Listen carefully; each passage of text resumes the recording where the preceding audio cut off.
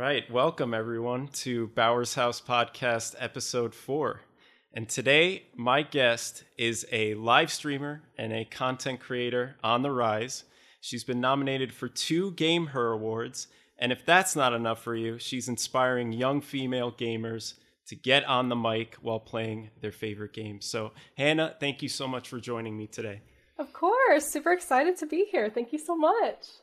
So right off the bat, I want to congratulate you on that esports.gg article. How exciting was that? It was super exciting. I'm still kind of reeling over it, honestly, and it happened back in October. But every time I think about it or somebody in chat uses that command, it's honestly I don't know, super humbling and amazing in a way. I just love it. I think it was one of the coolest things I've ever done. And I'm super excited that people even wanted to read about me or learn about my community at all.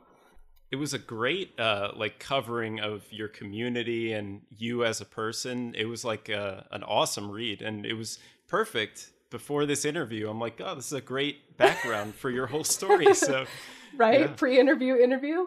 Yeah. He did a great job, Mousetrix. He did a great job with all the research, and he even came to a couple of streams and hung out with us for a while just to learn about my community even more. And I think the really cool thing about my community is how open we are, and learning about mental health and learning about how we go through life together just as a community is super important to me. And for other people to come in and get a glimpse of that is so cool, even if it's just for a couple of weeks while they're learning about me for an article.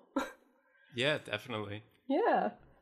I love your setup, by the way. Your background is perfect. I really need something like that, like the LEDs and everything. It's so great. Thank you. Yeah, it's just a bookshelf from Overstock. I have my new GPU just sitting on a shelf, which is lovely. I need to get it in an actual setup. But yeah, I have my sponsors and one of my favorite games, or all of my favorite games, I guess, down there. And it's my favorite. I still need I think I'm going to put a bunch of posters behind there of my favorite games too. So we'll see. That's a great idea. Yeah. Yeah.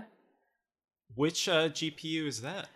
It is a 3070 FTW3 Ultra.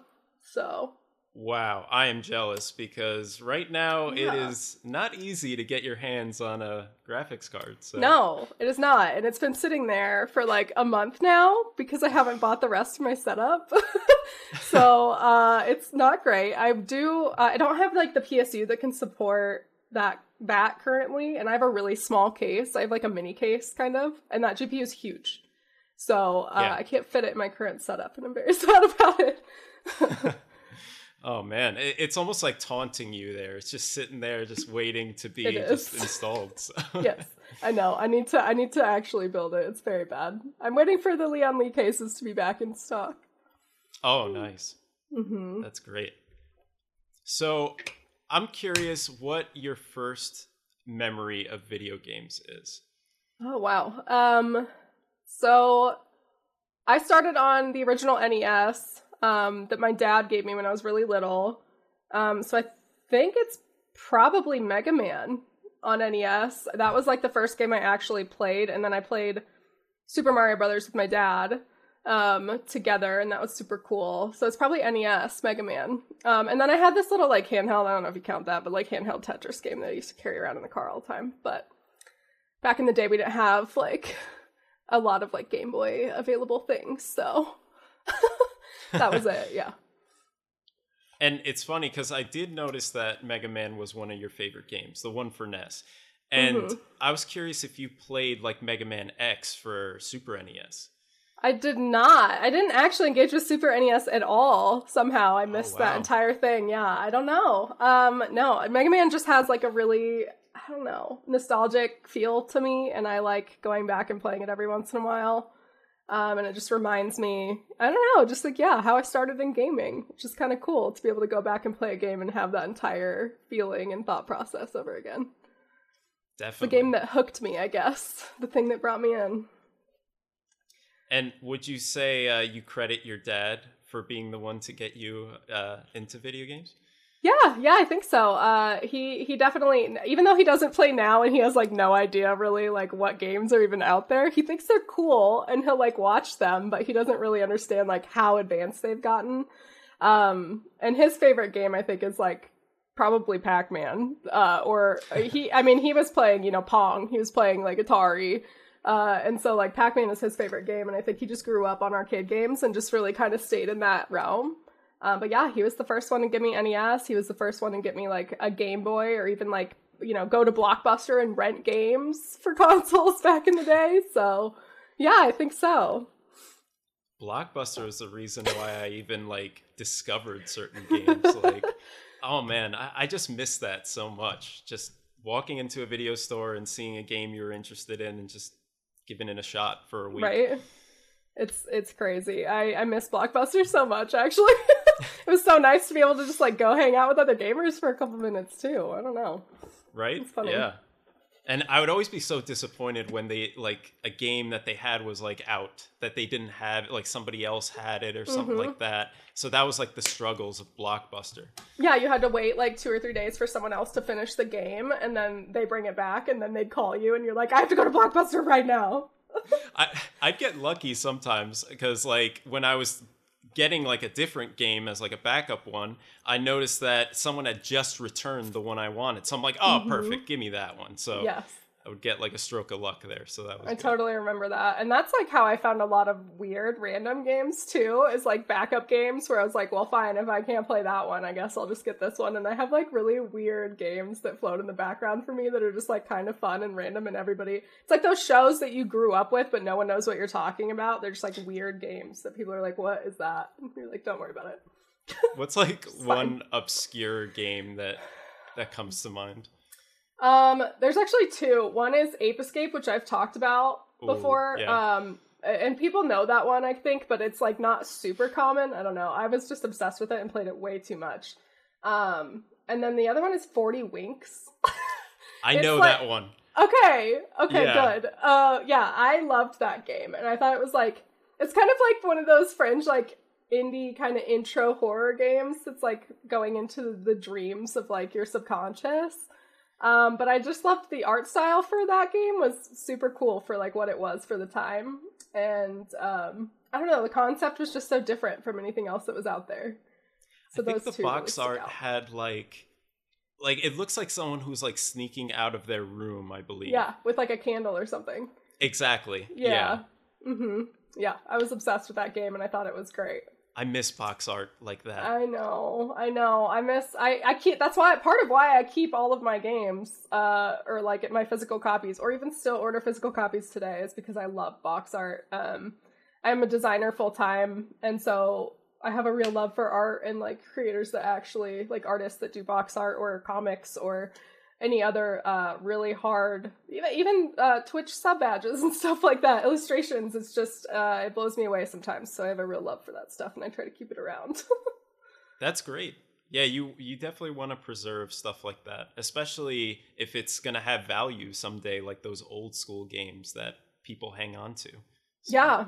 Yeah, I didn't even think about it. I mean, I kept all my stuff because I was playing it, but like I have, original copies of like Zelda on my Game Boy, or just Super Mario Brothers on NES. All of that stuff is crazy. The fact that I like kept it and had no idea that that's what I was doing when I was little, but it's very cool that I have like my entire lineage of like all of my consoles and all of my games. That's great. I've talked about this on prior episodes, but my brothers and I just like would give away our games. We would trade them in, and now we are wondering why the hell we did that. Like it was just to like get a discount on the GameCube when that was like hot. And yeah, but man, we had so many classic games that are just in somebody else's hands. But what are you gonna do, right? Right. I think there's also like value in that. I remember doing that also. I have so many games back there that are like, used or like repurchased from GameStop or whatever, but I don't know. To me, it's like, in a way, you were just like sharing a game that you like overplayed or loved a lot. And you're just like, you know what? Time to let it go. Somebody else can go play it now. And you just like, I don't know, weirdly at peace with playing a new game. It's kind of funny. That's how I retired games too. I was just like, you know what? Like, time to get rid of it. Move on. But right. I'll actually go back and buy games now. Like I rebought Spyro when they remastered it. But I also went back to try to find like an original copy because it was like, oh, it's just nostalgic for me to have around. So That was a pretty nostalgic remaster. That, the Crash Bandicoot one, this seems like a really common thing. They're just remastering everything. Yeah, and I'm totally okay with it. I think there's so much out there right now, and a lot of it feels very similar. Everything that's like coming out is so advanced and has a similar art style that like going backwards almost for a lot of the newer generation of gamers is something that's like really appealing to them, and I think that's really cool. They can go explore all the games that we talk about constantly, and they're like, what is that? And even though it might seem really lame compared to what they have now, like, that's the stuff we grew up on. Like, I played Spyro every day for, you know, months. And trying to, like, get that little, like, skateboard scene right, where I was, like, catching everything, getting, like, I don't know. I just love that stuff. So I'm glad that they're remastering that stuff, and I mean, damn, I'll play it every time, so I don't care. I feel like kids that are experiencing games today, it gives them a shot at like a modernized version of what we experienced. Because I feel like if they played the original with like the original graphics, they'd be like, oh, this is so freaking lame, you know? So it's definitely a good opportunity. It's hard for me to even go back and play games that are like on older graphics systems too, because you're just like, man, this is like really hard to play. But there is like a nostalgia and a feeling to it, and I think even my nephews, like, now they play on a Switch. That was like their first console, and I'm like, damn, like, how the fuck is a Switch like your first console? Like, I have like 50 consoles behind that, and you're just like starting on a Switch, and it blows my mind. Right. But I don't know, they're just a lot more. I think they're a lot more like collaborative in their gaming in a way. Like they build Minecraft worlds together. They you know, they'll set up just Mario worlds together. They'll hang out and invite me on my Switch to come hang out in their world all the time. It's just funny because like I couldn't do that when I was younger. I was like either playing alone or I had a friend physically over and we're like racing Mario Kart together. But now it's just like sending, like I'm visiting their village for Animal Crossing, or it's just crazy. Like I'm virtually visiting them all the time. Yeah, they have a lot more opportunities for like social gaming. Yeah. Like for us, we had to just do it all locally, like just plug in like N64 controllers or whatever and just gather around a living room TV. But for them, they just have so much access to just having a bunch of friends all at once from any corner of the world. So I think that's so cool. Totally. And I remember my cousin and I would like fight over games all the time because we'd have a lot of one-player games. And so like I'd play a level and then we'd wipe it and then they'd go back and play the same level and we'd sit there with each other and like watch it. Like it's like really old school Twitch or something where we're like watching each other play games because we just both wanted to finish the same game at the same time. We're waiting for it. But we did that a lot with Pikmin or Resident Evil, and I just have a lot of memories of like having to turn your TV channel to like channel 3 get the right like input. Exactly. I have so many memories of watching like my uncles, cousins, brothers playing Resident Evil, and just me, this little kid, just watching them and just terrified. Like, oh no. That was, I guess you could say, is like my first like Twitch-like experience of watching someone else play a game. And yeah, it still creeps me out. Yeah, that game, Resident Evil in particular, I'm not good with horror games in general, but like Resident Evil has this like way with me to like get under, I don't know, just like that weird creep factor that I have. Like I've played Outlast and I played the new Resident Evil, but like when those games first came out, I was genuinely like, this cannot be a genre. Like, this can't be a thing. Like, this is unacceptable for me. I cannot handle it. Up until then, like, I think Wolfenstein or, like, I don't even know what else is out there, but, like, horror games were just, like, not, like, Resident Evil blew that up, and I remember being like, this is too scary. Like, this is too scary. There's no way. And now we're in, like, fucking VR Resident Evil. Like, oh, man. That's a whole nother level. Yeah, I refuse. Like, I'll cry. I really will cry. I'll fall on the ground and cry. There's no way. The earlier Resident Evils were really the scariest, in my opinion, with the exception of 7. 7 really, like, went back to, like, the horror roots of Resident Evil. The jump scares, the hearing creaks on the floor, all that kind of stuff. But then they kind of drifted with, like, action-y type of stuff. I feel like Village is a little on the action side, which is cool, too. But Yeah, I liked Village a lot, and I'm really bad with jump scares, so I'm okay if there's, like, not a lot of jump scares. But, I think Village in general, like, it's not their scariest, like, villains. It's not their scariest artwork or, like, craziest stuff. But, yeah, I think they needed that. I think they needed the, like, weird adventure aspect of, like, more fighting and more looting and more, I don't know. But I'm glad they did it, and it was a really cool storyline, and I still dig it. I still dig the series. Yeah, it's so good. And I was curious, did the article expand on the type of awards that you were nominated for? Yeah, I actually don't remember if they said it. Yeah, because I think it said, all right, you were nominated for 2 different Game Her awards, but I don't think it was specific exactly, like, as to which ones. It was Top Content Creator of the Year, which I think is a stretch. But, and also Rising Star, which is like the content creation version of that, but just like an up-and-comer, which I think was a lot more fitting for me and my community.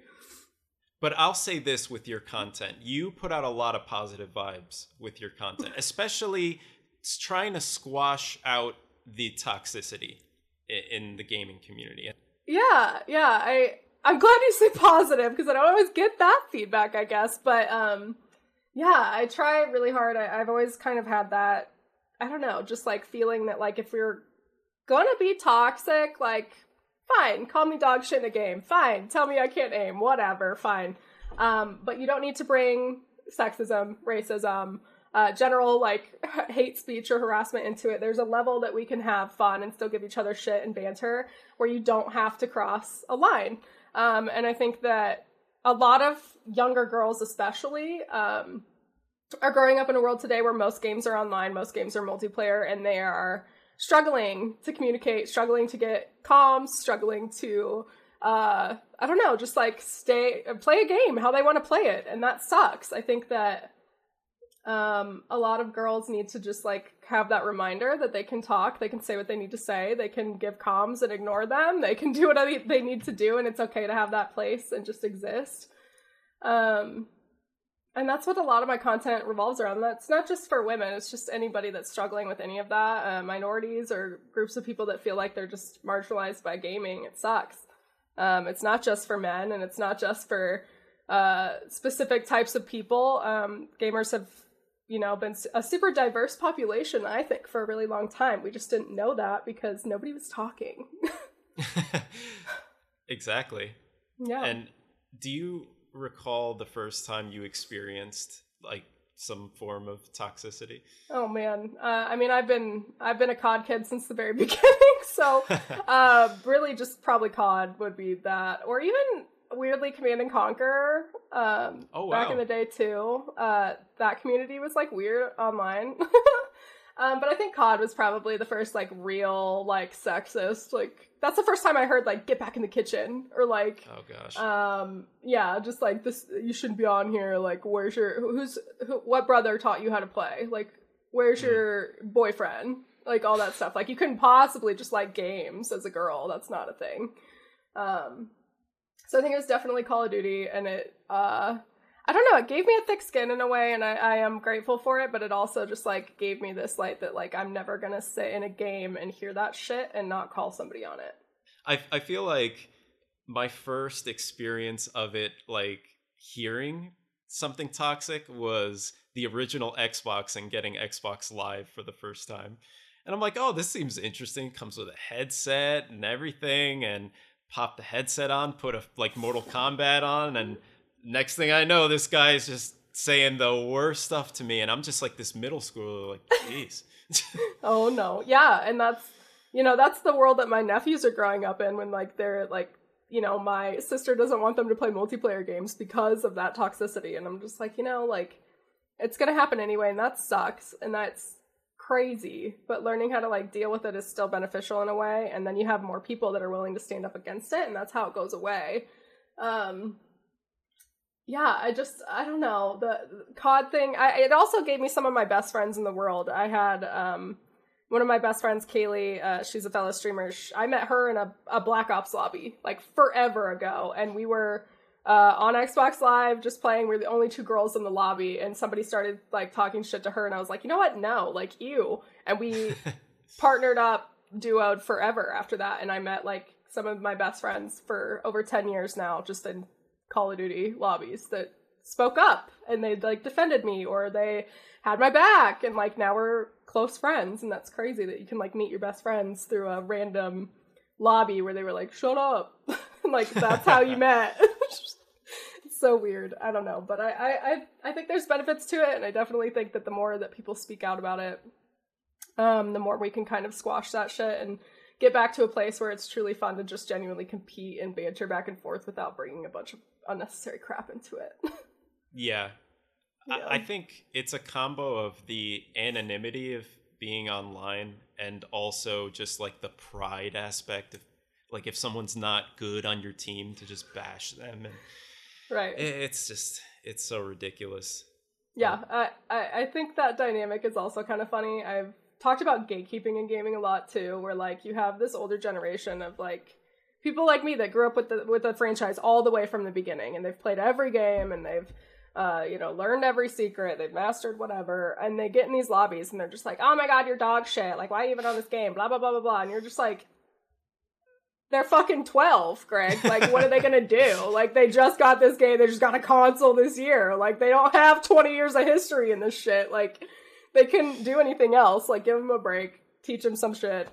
Like, that's how it used to be, right? Like, you Xbox Live again. Like, I remember Xbox Live used to be a lot more, like, I don't know, like, active than it is now. Like, I still get messages on Xbox Live, but, like, if you were really good at COD on Xbox Live, like, people were, like, on your ass to, like, play with you. Or, like, even if you were dog shit in a game, people were, like, messaging you all the time that you're dog shit. But, I don't know, it's just, like, a lot more, like, teach me things, or, like, take me under your wing, or like be in my squad, be in my clan, do this. And I don't know, now it's just like a lot of judgment or ego based stuff, which drives me nuts. And I think it's crazy that streamers or like even other like esports commentators or public figures are commenting on like, this game sucks, this game's the worst game of all time. And I'm like, dude, there's like 10-year-old kids that like that's their favorite game of all time, but now you just said that and they like don't want to play it ever again.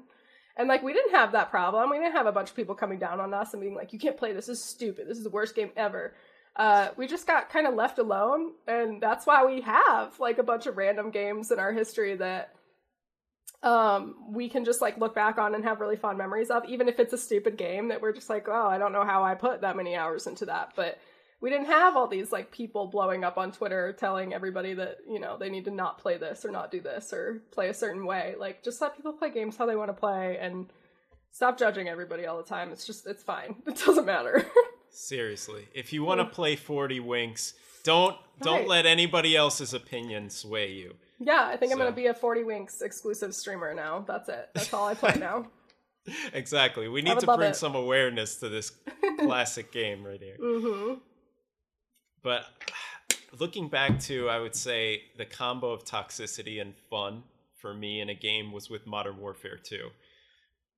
That one was just, oh my gosh. And yeah. I think people would be toxic in that just purely out of frustration with camping and the bad spawns and all that kind of stuff. Yeah, I hear that a lot. Like, I hear Modern Warfare 2 and Modern Warfare 3 always named as, like, the peak of COD or the peak of, like, oh, you wouldn't last in Modern Warfare 2 lobbies. You wouldn't last against me in this. Like, that's, like, the comeback now. I'm like, dude, I was also in those lobbies. Like, it was crazy. Like, we were absurd. Like, everybody was just, like, screaming shit. That was, like, peak, like, blowing in your microphone and everyone just screaming at the same time.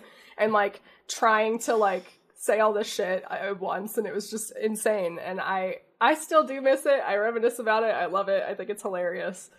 But I also think people use that as, like, a weird badge of honor. Like, oh, I went through Modern Warfare 2 lobbies. It's like, cool, dude. Like, a lot of us did. Like, a lot of us were there. And it was, like, a weirdly unacceptable but widely accepted thing that we all kind of had a universal experience that was, like, really bad, kind of. Exactly. It's like they just assume you didn't go through any of this. It's like, come on. Are you kidding me? All the time. I've gotten comments that I'm like, oh, just a new age e-girl. I'm like 18. I'm like, sir, I am 30. I have been playing games for my entire life.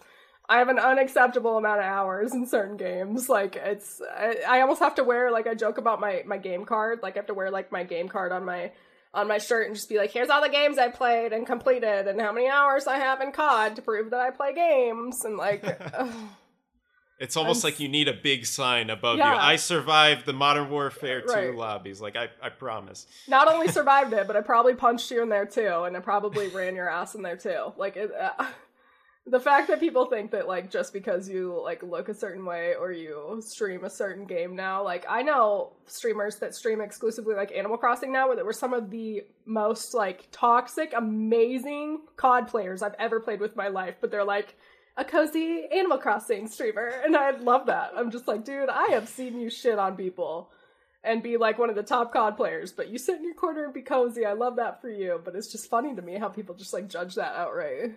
Right, yeah. They gotta get in touch with their sensitive side sometimes and just play some Animal Crossing. Right, so. Just hang out. I do that. I go, after a hard day at work, I play Animal Crossing or Minecraft or Stardew Valley or, any, like, cozy game. I play this, like, random, I don't even know how to describe it. It's, I guess, a survival game. Northgard. It's kind of like a strategy survival game. I love it. It's just like a random little like shooter game. But I have a lot of those like little games that I can kind of like mindlessly check out and go play after like a hard day and not have to think about anything. And I think that's really valuable. Pokemon too. I play Pokemon all the time. That's awesome. Still. Yeah. All those games are definitely like comfort games. And it's funny, speaking of Animal Crossing, that is such a pandemic game, New Horizons. That one just blew up. I mean, a lot of people expected it to blow up because of the success of the series in general, but the fact that they released it during the pandemic, oh my gosh, like everybody jumped on that bandwagon. I mean, yeah, that was like, either it was really good marketing and they pushed it out early. I don't know if that was like, you know, like ever even planned because we didn't know the pandemic was happening, but damn, they caught me with that shit. I mean, I was on Animal Crossing at work for an unacceptable amount of time, and I had coworkers also at that job visiting my island during work hours and being like, don't tell anybody, it's fine, I'm here, I'm just dropping this off, like, we're just here, it's fine. Like, my coworkers and I were like conspiring to just like not tell our boss that we're like on Animal Crossing for like 9 hours a day trying to visit each other and like do this shit between meetings. Like, that's insane that it like got to that level that corporate America is like buying Switches just to play Animal Crossing. Plot twist, your boss was in your island too, just sneaking around, picking fruit. Yeah, he probably was. He totally would do that. I think that's hilarious.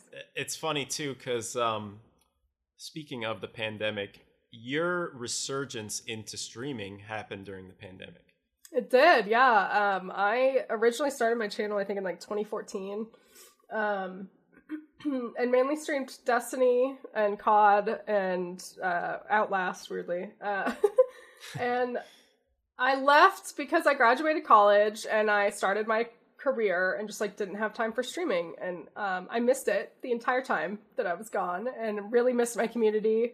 And really missed just like the general interaction. I wasn't gaming as much at all. And so I just missed like hopping online, running games, and like those Black Ops 2, like we had a full squad days. I missed that so much. And then when the pandemic happened, I was stuck at home. I had nothing else to do. And I was just like, you know what? Like, I'm going to buy a PC and start back up. Because I streamed from a Xbox on like a shitty TV stand with a folding chair from my college room.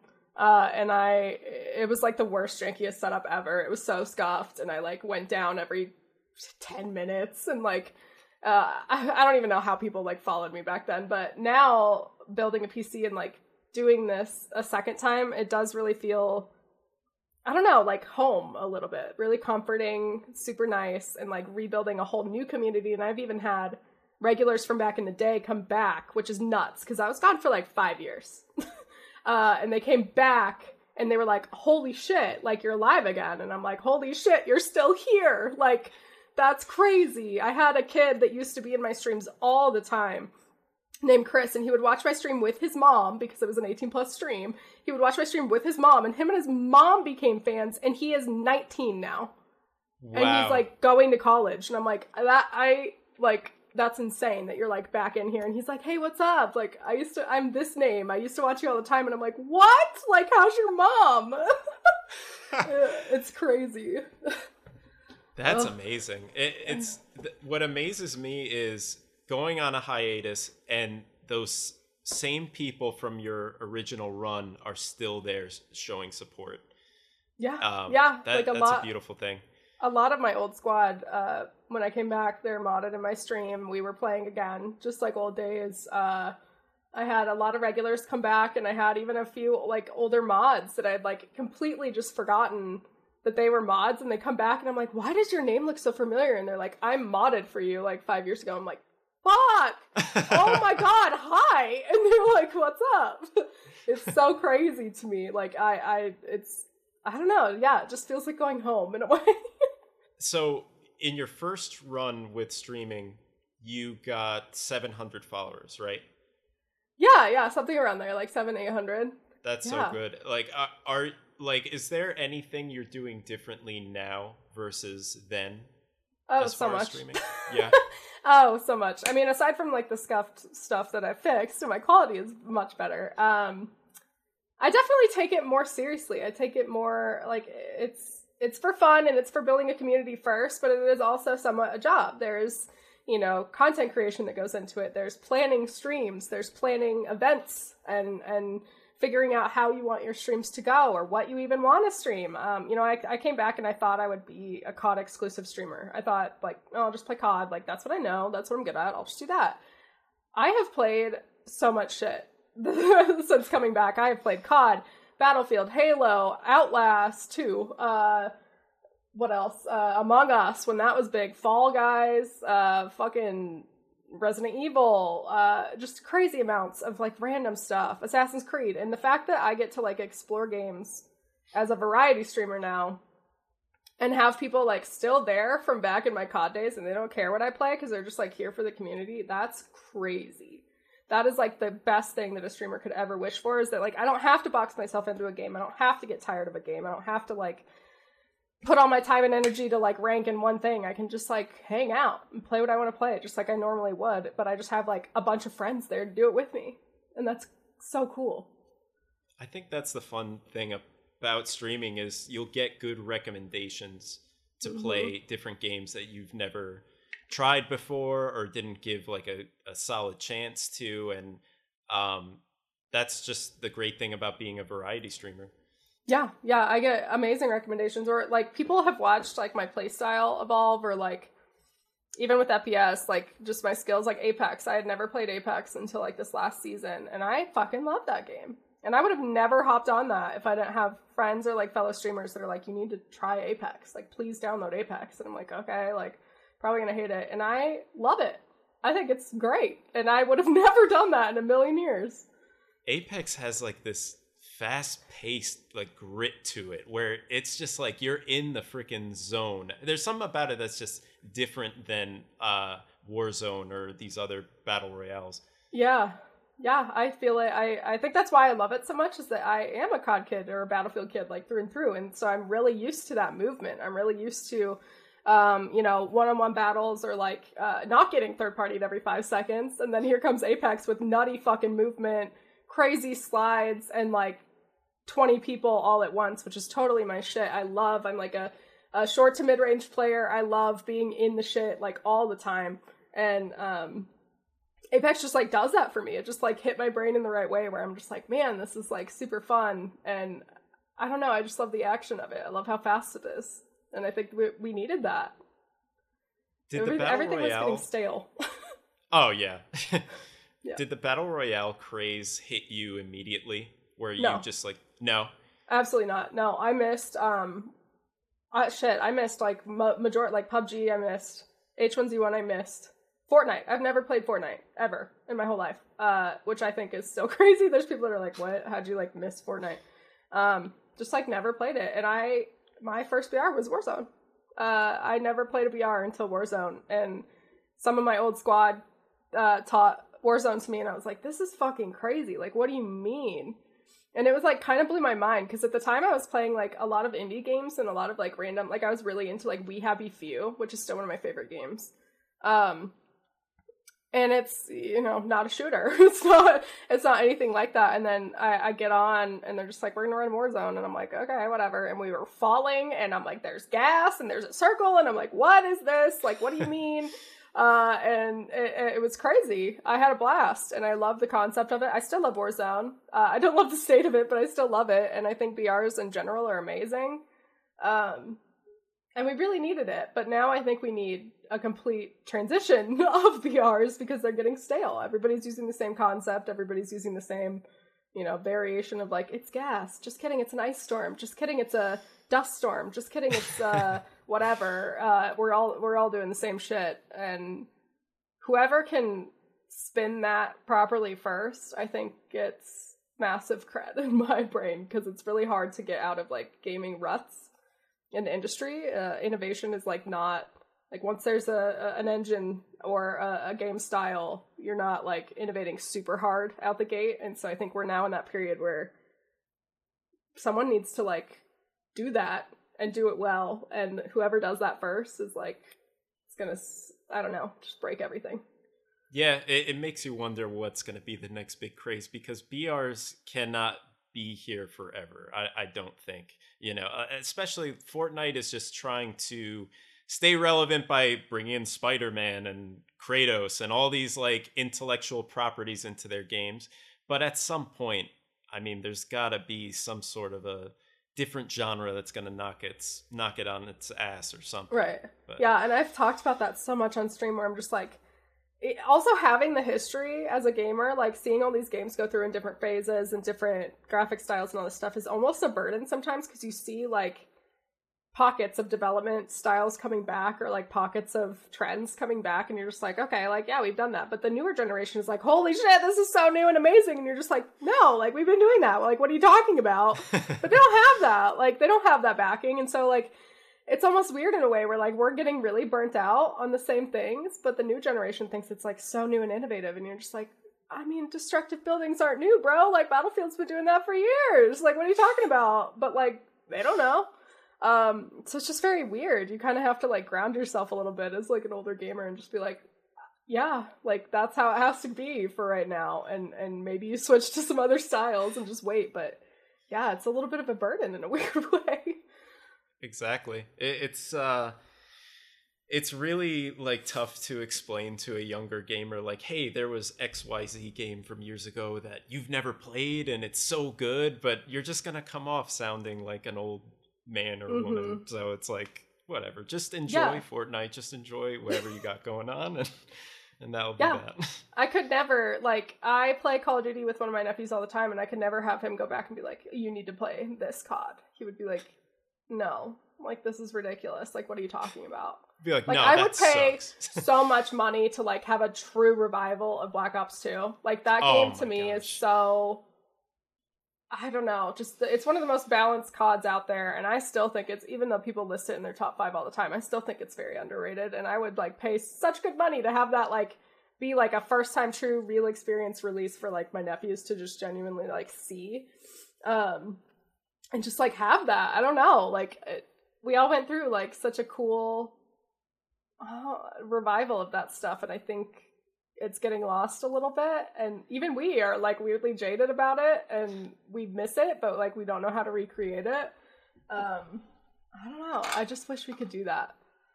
I miss the zombie mode in Black Ops 2. It was just so much fun. I still think that's like one of the main zombies. I think a lot of zombies players like still are just like, why isn't it like that? Every time they release a zombies, everybody's pissed about it. They set a high bar with that one. Yeah, and I'm not even a zombies player, so I don't know. Like every time a COD comes out, people are like, but is zombies good? And I'm like, I have no clue. I have no idea. I could not tell you.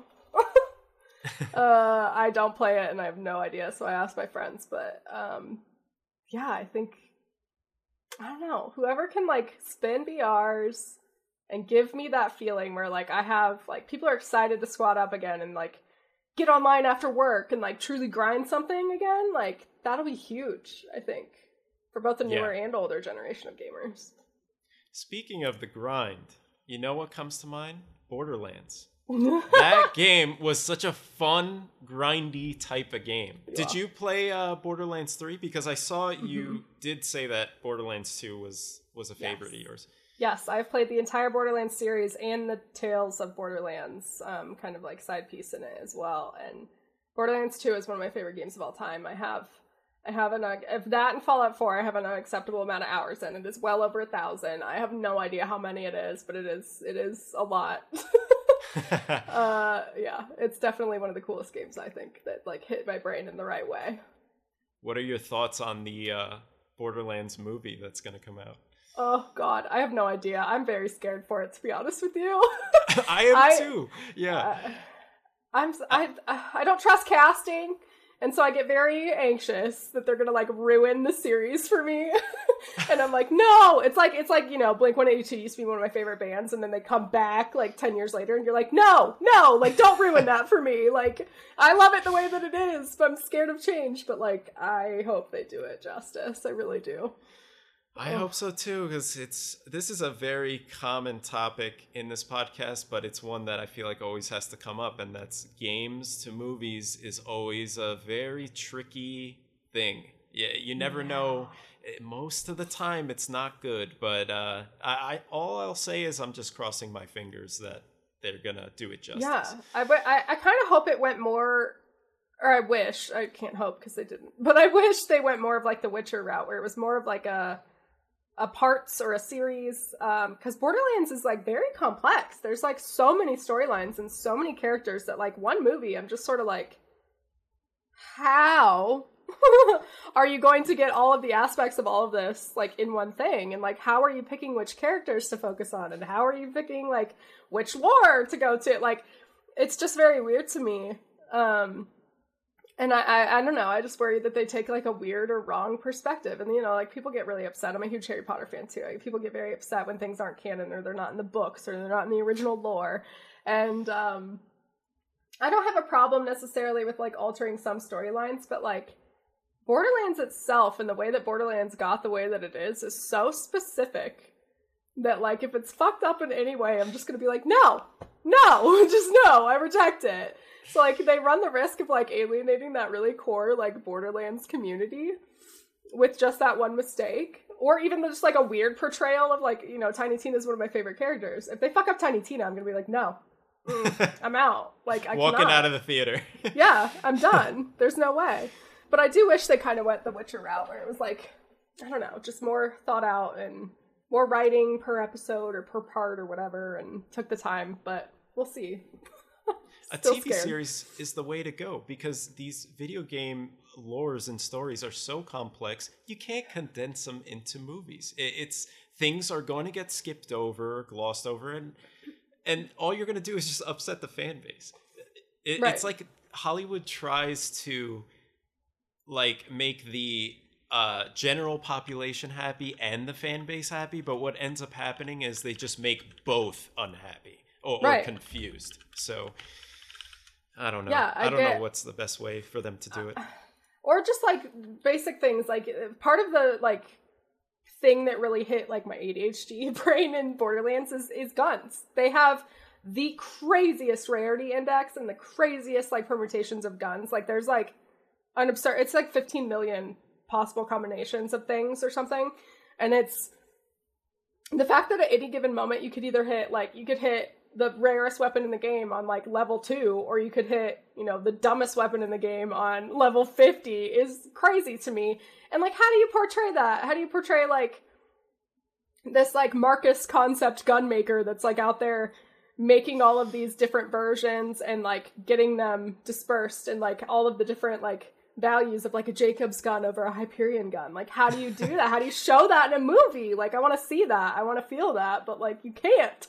I don't know. I'm so scared of that. Yeah, because it's like The Rock is going to like pick up a gun and he's going to be like, ooh, this is a Hyperion, and then just wink at the camera or something like that. Like okay. Okay, great fan service. Or like Mad Moxie's entire legacy and how she was like, I don't know, like this cool vixen, but like she comes from an original clan in Borderlands that like you see later in the game, or her relation to like Scooter.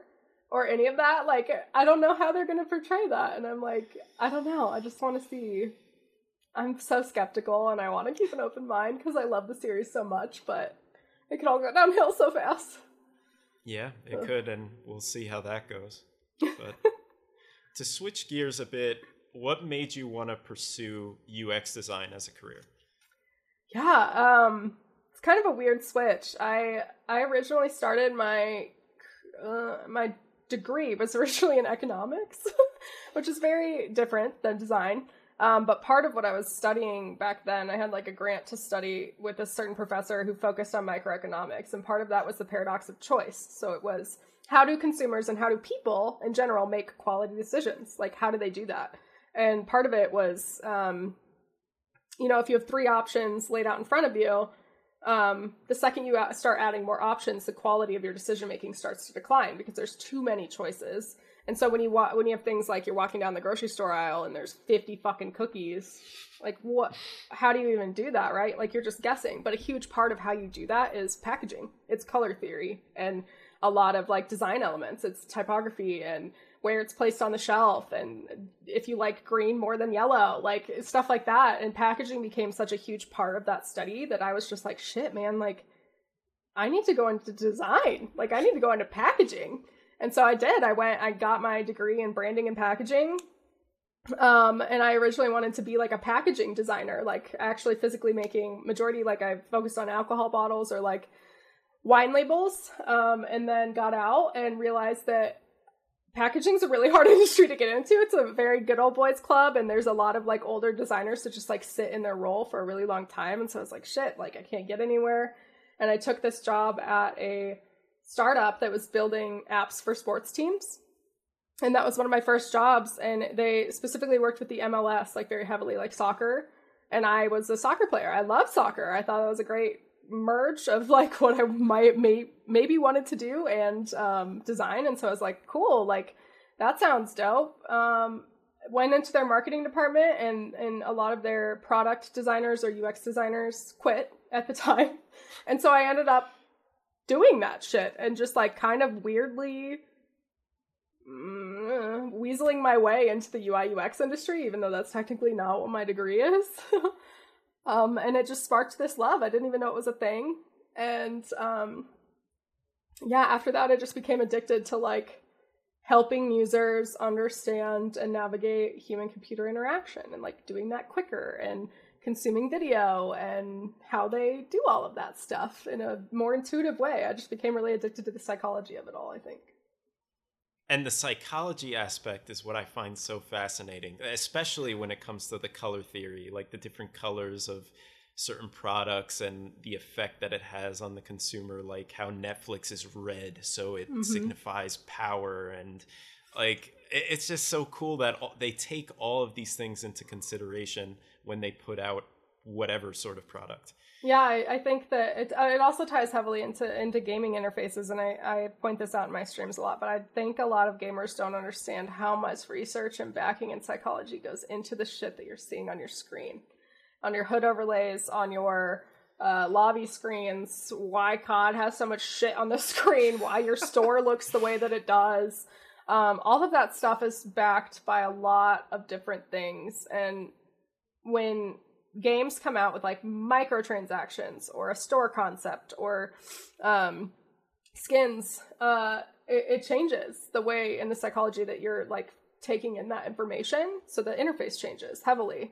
And it changes your interaction, right? Like the way that your tabs are laid out at the top, like which sections you're going into, where do settings live? What's the button mapping on your fucking remote and your controller? Like all of that is done by people like me, like UX designers. We do a lot of research and a lot of analysis on the way that people interact with things, or the ideal way to interact with things to catch the majority of users in the best way possible.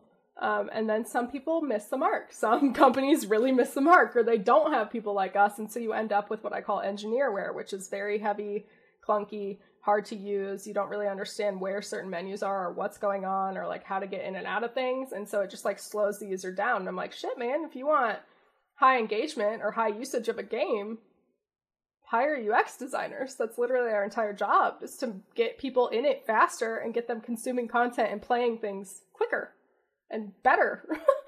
Yeah, I don't know. Could you give an example of bad gaming UX design? There are a lot. I point at COD all the time because Yeah. COD is a fun little amalgamation of like, before UX was a thing, they had this specific interface that they kind of became known for, and then now they have like a store and skins and a lobby, like pre-lobby that you have to walk in, and like all these things going on. And that whole paradox of choice concept that I was talking about earlier, users in general, this is like the good UX rule, users in general can only take in 7 different things on a screen. So if you push something, and we read, typically, if you're an English speaker, you read left to right. If you put something in the top left corner of the screen, it is theoretically the most important thing that you could ever put on an interface. And then it goes down diagonally and to the right from there, right? So you have play, which they did right. That's the most important thing. That's dope, yeah. It's a good start, yeah. And then they put like 50 other things on the fucking screen. So they have just like shot themselves in the foot with engagement. They have just like Cheetoed every fucking option they had of like real engagement in their store, in their news, in their release notes, all of that stuff, because they've decided to fill the right side of your screen with fucking everything you could possibly imagine, to the point where they're even covering up the people in your lobby. It's hard to see who's in your party because you have like so much shit on your screen. So COD does stand out to me, and even the new Halo Infinite, in a way, their interface is great on like the pre-lobby menu, but when you go to customize your skin, it is a very clunky, hard thing to like understand where to go for what and to change what out. And so I kind of have been pointing to that recently as like a weird interaction. And I think they're aware of that. I think they're starting to see that because they're kind of fixing it slowly. Yeah, COD's interface is just so jarring. They just really need to just cut that thing in half and just keep it as simple as possible. But yeah, and there's a concept in my industry called UI blindness, and what that means is like if you put too much shit on the screen in a certain way, even you're gonna get users who just like straight up don't notice it anymore. And that comes into play heavily with those new indicators of like there's new stuff in the store, those little red dots that show up everywhere, or those little like that just straight up says new on it. And they try to put it in red or gold or something to like stand out. They have massive UI blindness issues on their entire interface. Like people just don't care. And unless you're one of those people that gets really triggered by those red dots being there and has to go clear all the indicators, they have no one going in there for that. Like that's not a way to bring people in anymore. They've completely obliterated like all access to that stuff, and that sucks for them. I mean, they're not hurting for money, but it's crazy to watch other design teams like that, and you're just like, why would you do that? But then when you think about, like, I find it funny online, a lot of people on Twitter or other gamers like to yell at developers or like devs, fix the game, fix these bugs. Like, why are you not fixing it? Devs don't pick what they work on. Like, I've said this so many times, like 99% of the time we're running a Scrum or Agile structure, and what that means is product is picking what you're working on. So like the people in business development, the people making up those fucking microtransactions are the people deciding what gets fixed and what gets pushed first. It's not devs. You don't need to give them death threats. Nobody's like hindering your game experience on purpose. It's just money. Like, that's it. That's the whole thing. It's like, do people forget that there's so many different teams when it comes to making a game? It reminds me of when I was a kid and like, I want to be a game designer, and and I was just so ignorant to the fact that like, listen, buddy, you're gonna need to know how to program or animate or do concept art. There's so many different departments here. So to just yell at a game designer, it's like, what are you doing? It doesn't make sense. Yeah, I've seen people like straight up get so mad at like, game designers, level designers, developers. They're like, fix this bug. Why are you not fixing it? Oh my God, I've tweeted at you about it like 80 times. And they're like, what do you want me to do? Like, I just, like, I can't just like push code to the entire network and call it good. Like, that's not how that works. Right. And even with the new, like, there's a huge acquisition happening. Microsoft is grabbing Activision right now. And I think the perception is that Microsoft now develops COD. No, that's not how that works. They're just acquiring a company.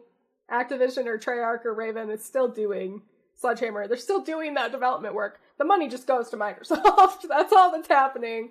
And people were like freaking out. They're like, Microsoft doesn't know VRs. Microsoft is going to mess up Warzone. They don't know this stuff. And they're like, it's okay. Like, they don't know. And they know they don't know. That's why they acquired the people that know. Microsoft is just in charge of the microtransactions. Right. They're in charge of the money. That's all they care about. And it gives more backing to the games that you love. It gives you more money to work with, and maybe they'll slow down a little bit so that we can catch more of those bugs, and that's a good thing, usually. Right. Usually, yeah. Usually. Yes. So you got the opportunity with HyperX by applying with them, right? Yeah. I applied. They have a partnership application process. I applied December of 2020 randomly because I was like, you know what? I've used this brand. Like, you can see all my original headsets back here. I have like 5 headsets back there in the original like box. I've used HyperX my entire gaming career. They're like the one peripheral I've had pretty much my entire gaming career. They're the first like nice headset I bought myself when I got like my first paycheck. I was like obsessed with the quality of their headsets, and their partnership application asks a lot about like, why do you want to be partnered? And I'm like, honestly, like, you guys are the only brand that I would really want to be partnered with. You're the only brand I've ever used, and I trust and truly love. And I think they make an impact, and I love it so much. And by January, I think 6th or 7th or something, 2021, they messaged back and they were like, yeah, you're accepted. And I was like, holy shit, I cried. I was at dinner with my parents and they're like, why the fuck are you crying? And I was like, I just got this gaming partnership. And they were like, cool, we don't know what that means. Like, what are you talking about? And I'm like, this is like HyperX. And they're like, we don't know what that is either. And I was like, oh, okay, never mind. Oh God, it was crazy. Was that the same with Rogue Energy? Did you apply for them as well? Technically, yeah, but they have an open affiliateship program. So I originally just signed up for affiliateship. I had like a 10% off code, and I was like drinking Rogue all the time. I always do. And I just genuinely like loved the product. It's a good slow burn energy drink, and I think that me having ADHD and like a lot of other like I can't have like normal energy drinks. I can't drink like Red Bull or like Monster. Like, it will absolutely destroy me. So Rogue being a very like slow curve like energy drink, it really struck me right, and I just liked the product a lot. And I started making content with it. And I had already been an affiliate, and I just made a lot of content and like was like drinking Rogue on my streams and talking about it and getting sales with my code. And eventually they had Topher, their community manager, was like in my streams, and they put me in one of their creator spotlights in one of their emails, and a couple weeks later they were like, you're partnered. And I was like, holy shit, okay. That was dope. And I had no real intention of that. It was just like something that really organically happened, and I really appreciate those guys because they're very cool, and they actually believe in their partners. They actually like really, really invest in them and really like spend time with them and talk to them and take feedback, and it's just a really cool partner to have. That's great. And especially if you have a solid community with your followers that are super supportive of you too and are excited for you for these moments of partnerships. And those are all really exciting parts about streaming, is these milestone moments. Yeah.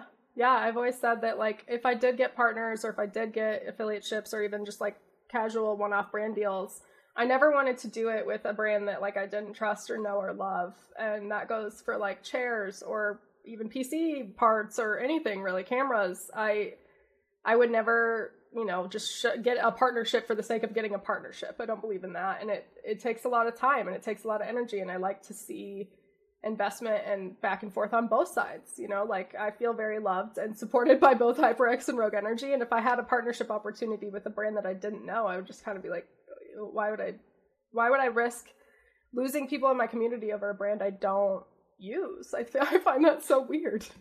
Right. Yeah.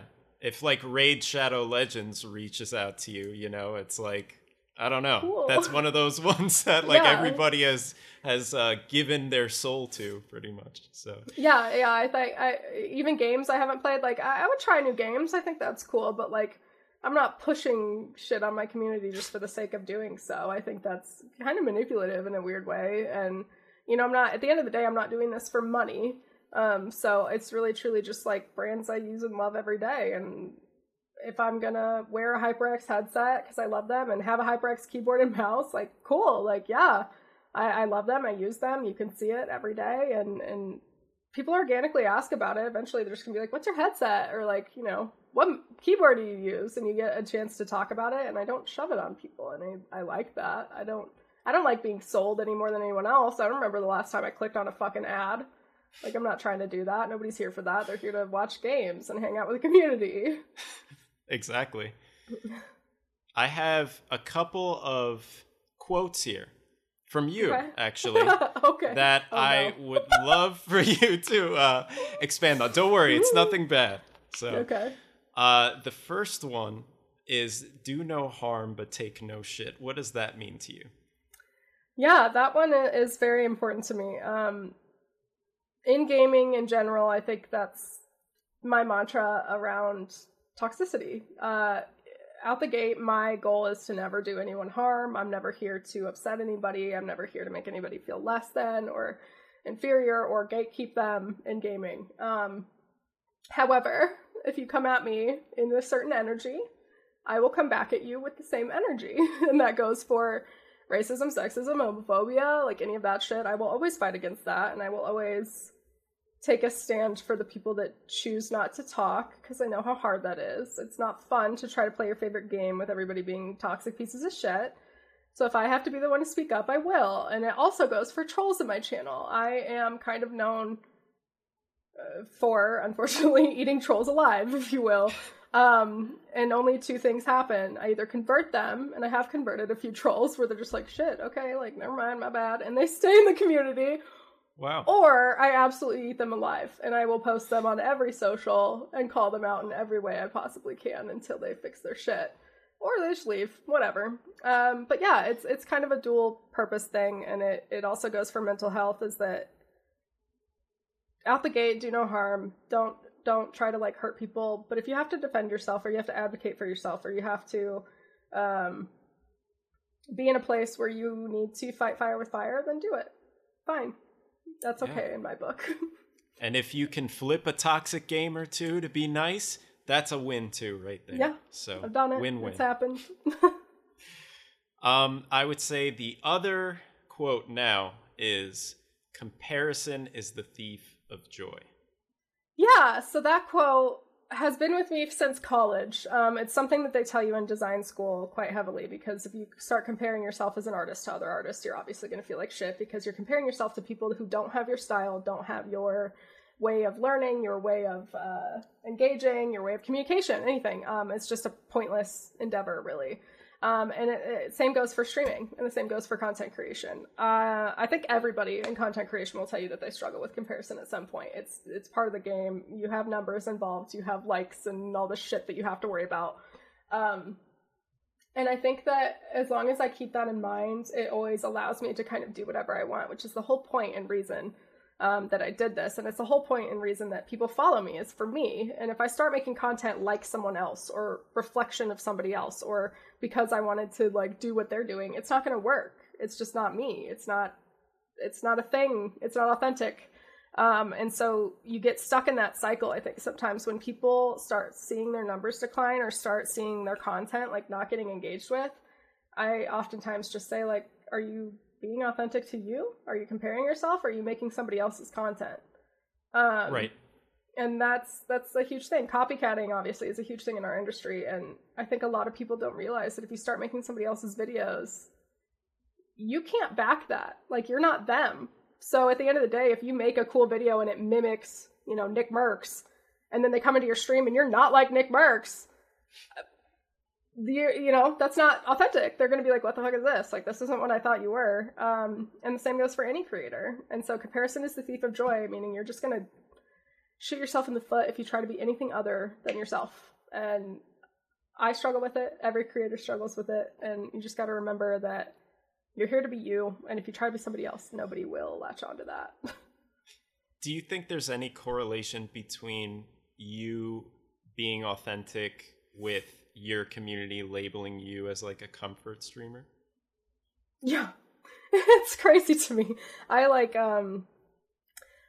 authentically, like, I understand that I like give people a place to talk about mental health, a place to feel included, a place to hang out.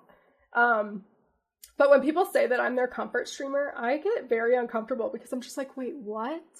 Like, I don't find myself as like a nurturing, comforting person. I'm kind of like fiery and in your face a lot. And I've always been told that. And so when people are like, you're very comforting to me, I'm like, huh?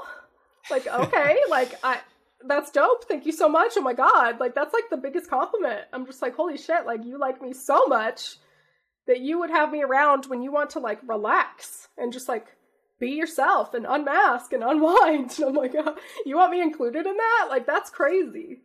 That's crazy to me. And that's, if you genuinely love a creator and you want them to know that, like, that is one of the biggest compliments you could ever give a creator. It's like, you're my comfort streamer. You're who I go to when I'm having a hard day. You're who I go to when I want to unwind and just like hang out in a community. Like, that's such a huge deal.